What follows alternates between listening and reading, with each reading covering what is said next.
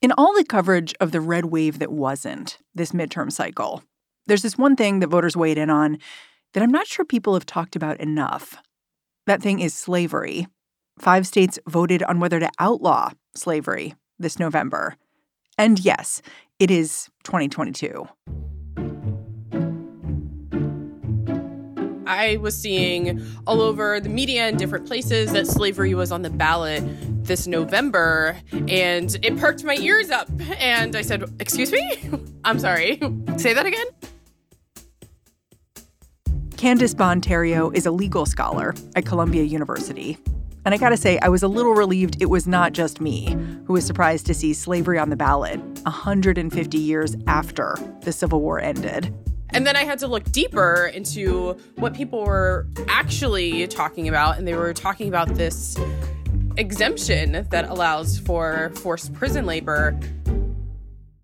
Candace says this exemption, it's baked right into the 13th Amendment, the one that technically abolishes slavery. It reads, "Neither slavery nor involuntary servitude, except as punishment for crime, shall exist within the United States." State constitutions often mimic this language. And the result is that more than half of all prisoners in the U.S. report being forced to work, sometimes in grueling or dangerous jobs. I think sometimes even just saying slavery still exists, it's just not enough because we have to talk really in specifics. Yeah, so talk in specifics for me. Like when you say slavery still exists, what do you mean? When you think of compulsory prison labor, you think of the chain gangs where people are digging ditches and doing construction, and that still does exist. That is not a former piece of slavery. That's not a former vestige of slavery that still lives with us. That actually still exists. People who are incarcerated are forced to pick and harvest crops, including cotton. I mean, some work on plantations, right? Yes, people are still working on plantation. People of color, Black people, are still being forced to work on plantations in 2022 to pick cotton and are still required to wake up at unreasonable hours at 4 a.m. so that they can be outside to pick cotton at first light and are picking cotton until dusk. If incarcerated people refuse to work, they can be punished, losing phone calls or family visits. They can even be thrown in solitary confinement.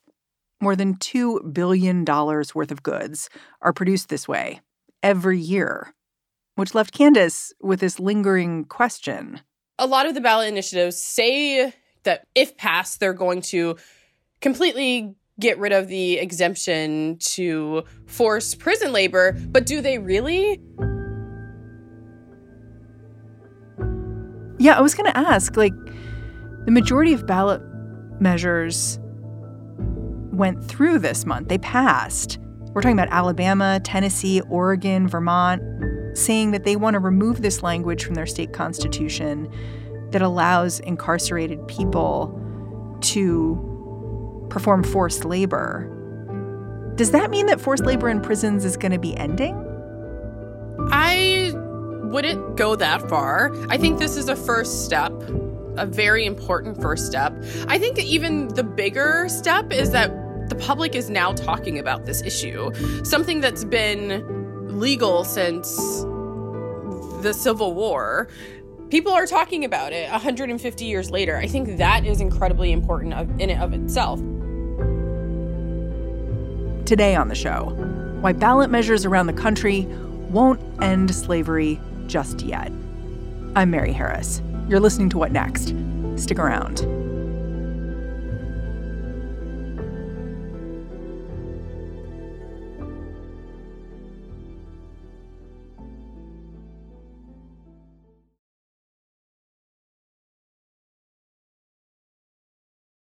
Okay, so these 4 states, Alabama, Tennessee, Oregon, and Vermont, voted to eliminate prison slavery exemptions from their state constitutions.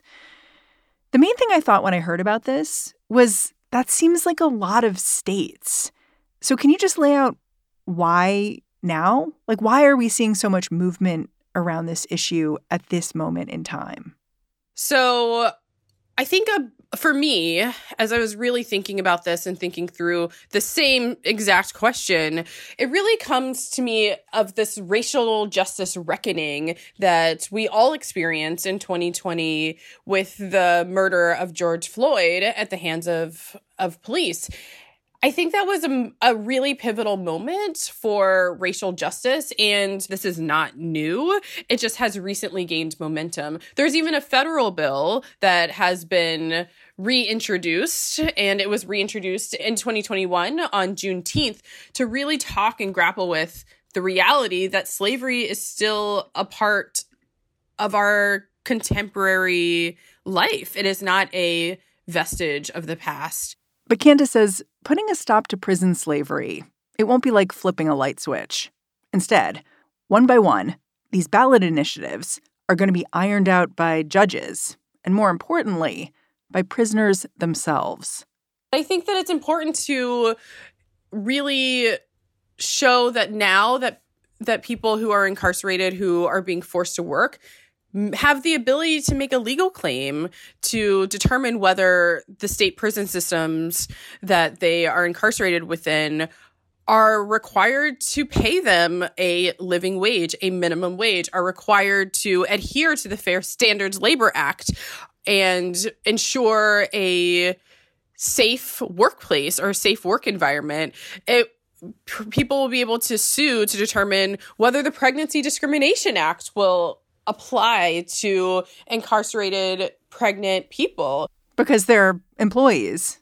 Right. Right now, we don't know. The Family Medical Leave Act does not apply to people who are incarcerated, but maybe it could. And now there is a legal question that has been opened that was not available prior to Tuesday in 4 states. Those pregnant prisoners are of special interest to Candace. She looks at this slavery issue through a reproductive justice lens. And if that seems a little fringe to you, consider that right now, women are the fastest growing population in state prisons. You might have seen those stories about pregnant prisoners who are forced to give birth in shackles. But for Candace, it's not just the way prisoners deliver babies that's shocking. People who are pregnant are being forced to perform labor throughout their entire pregnancies up until the moment they give birth. And then when they give birth, sometimes people are required within 36 hours, within 24 hours to literally go back into a field to perform labor like harvesting crops and picking cotton 24 hours after giving birth, which is just unconscionable. And so a measure that is approved by voters that would prohibit compulsory prison labor would also impact a lot of different people, a lot of different incarcerated workers, including those pregnant and postpartum workers who may be able to sue for reasonable accommodation. When you're incarcerated, your self-determination is very, very minimal. And being forced to perform labor, being forced to wash dishes, sew clothes, harvest crops while you're pregnant and or postpartum is so eerily close to the antebellum South that it's really, really important to really realize how we're still looking and living with slavery, because that is an experience that Black women, Black slaves knew very well. And that is an experience that Black women are still experiencing today. It sounds like part of what you're saying is that the effectiveness of these ballot measures are going to be determined by the courts, by lawsuits that are brought by prisoners who are arguing that now that slavery is abolished and now that forced labor for them is no longer allowed, they're going to need to fight for what their rights are as employees. And I think part of what you and I should do is define slavery for our listeners. And I say that because 99% of adult prisons have work programs for incarcerated people. And so lots of prisoners are working, almost all of them. And how much of that counts to you as slavery? Because almost anything you do in prison is coerced. Yes, coercion is definitely an aspect of what it's like to be incarcerated. But I would say that in my definition of forced prison labor would be without someone's consent, being forced to work at all, being forced to work a particular job, being forced to work particular hours. I think that you're right, that it is really important that people are able to work within prison systems if they want to work. These bills, these ballot initiatives, these measures are not trying to eradicate the ability of people to work. That is not the point of these initiatives. Instead, it's to ensure that people are not forced to work against their will. You know, a lot of people are requesting medical exemptions from certain work and are not being granted them, fair pay. So I think it's bigger than just work itself. Yeah, it's interesting because the whole idea of going to prison is you are being forced to do something. And so I think that's what might challenge some people of like, where do you draw the lines about what is forced? Because part of the project of prison is restricting your options. Yeah, I mean, I think it's going to be very dependent. It's going to be very personal to the individual. We are all subject to working and work environments and work timelines. Even those of us who, like you and I, who are talking right now outside of the prison system. However, we have the ability to determine which jobs that we are able to take.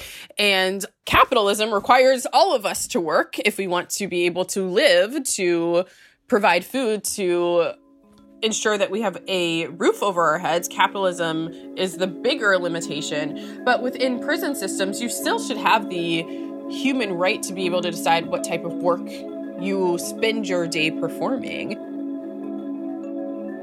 After the break, a state-by-state breakdown of what abolishing slavery will really entail.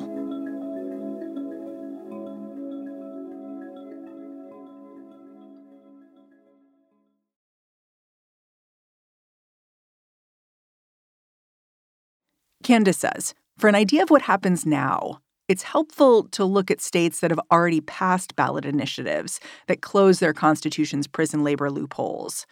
In Nebraska, which passed its new language in 2020, one county that forced inmates to do laundry and clean bathrooms without any compensation started paying prisoners $20 to $30 a week for that work. In other states, it's more than just compensation that's being renegotiated. Take Colorado. And so in Colorado, it passed in 2018, and there is currently a lawsuit by 2 Colorado incarcerated workers who are suing the prison system because they were forced to perform work, mainly cooking, within the prison system during the rise of the COVID-19 pandemic, and were really worried that they would become infected, were infected, and are suing the state prison system to receive remedies for that really failing of the prison systems. It's so interesting because I think of this provision as being about money. You know, prisoners are so frequently paid pennies on the dollar, just really like a small fraction of what they would make outside of prison walls. But what's so interesting about this lawsuit is that it's not about money so much. It's about choice. It's about health. It's about these other things that come when you have self-determination about what you're doing. Exactly. I think it's really important for many incarcerated workers in Colorado to join together to really say that their rights as humans, their rights as incarcerated workers are being violated, and they were indeed forced to perform labor, slave labor, within the prison system, which would violate the Colorado Constitution since the ballot measure was approved in 2018.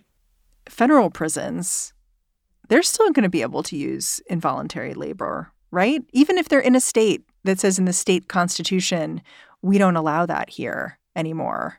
Yeah, I think that they will, and that if we want to change the federal law, if we want to change the 13th Amendment to the United States Constitution to completely excise the loophole that allows for forced prison labor, we'll have to do it through a constitutional amendment process, which would require 2/3 votes in both the House and Senate, but also ratification of 3/4 of all state legislatures. So every state that we are able to get on the record to abolish and get rid of this loophole is one state closer to the threshold of ratification that is needed in order to change the federal constitutional amendment. So this is we're on parallel tracks working towards abolishing the federal and state prison system amendments.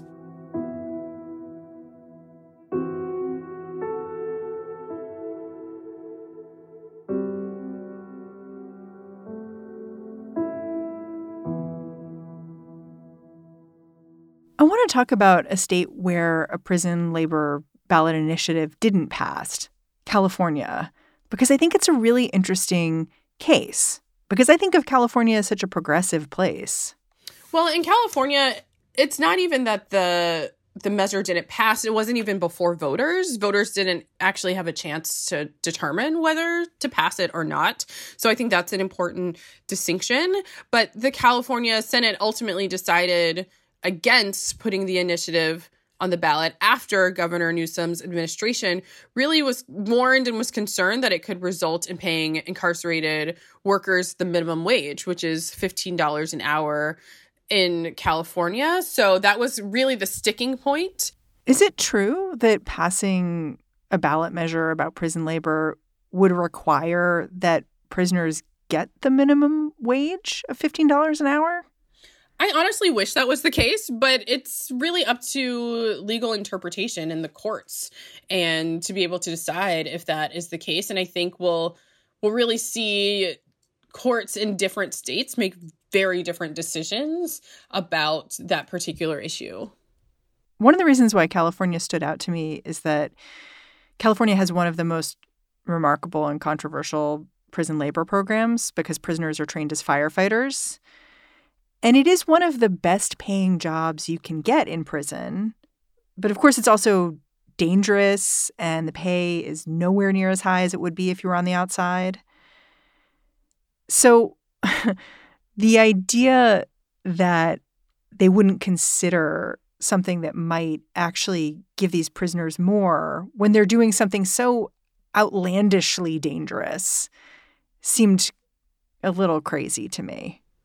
I'm not surprised, to be honest, but I would not be surprised at all if, I'm sure advocates are really working in California to ensure that a similar measure will be added eventually to the ballot. I'm a little concerned of what the language would look like, and I wonder if the language would explicitly state that in California, incarcerated laborers are not required to be paid the minimum wage. I think that's something we could see since that was such a sticking point for this measure to be put onto a ballot before voters.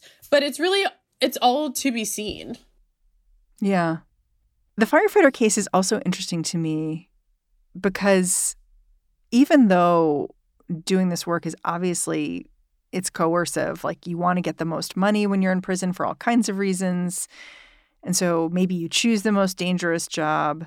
The prisoners who do this work, they often talk about how meaningful it is to them and how much they enjoyed it, getting to work on a team, getting to get out of the prison and do something different. And to me, it just really exemplifies how prison labor can be positive, can be part of how people rebuild who they think they are after they've been through something pretty awful, which is the justice system.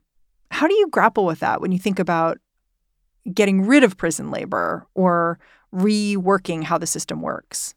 I think reworking how the prison labor system works is still incredibly important because it's really about whether someone is coerced to perform labor. If someone wants to work a job, if someone finds fulfillment in performing that job, if someone is working because they're supporting a family, particularly a lot of people who are in prison, in women's prisons, who are pregnant and or postpartum are sending money home to their families. And so they're working to support their families, even within the prison system. And so I think that it's incredibly important that people are able to make that choice.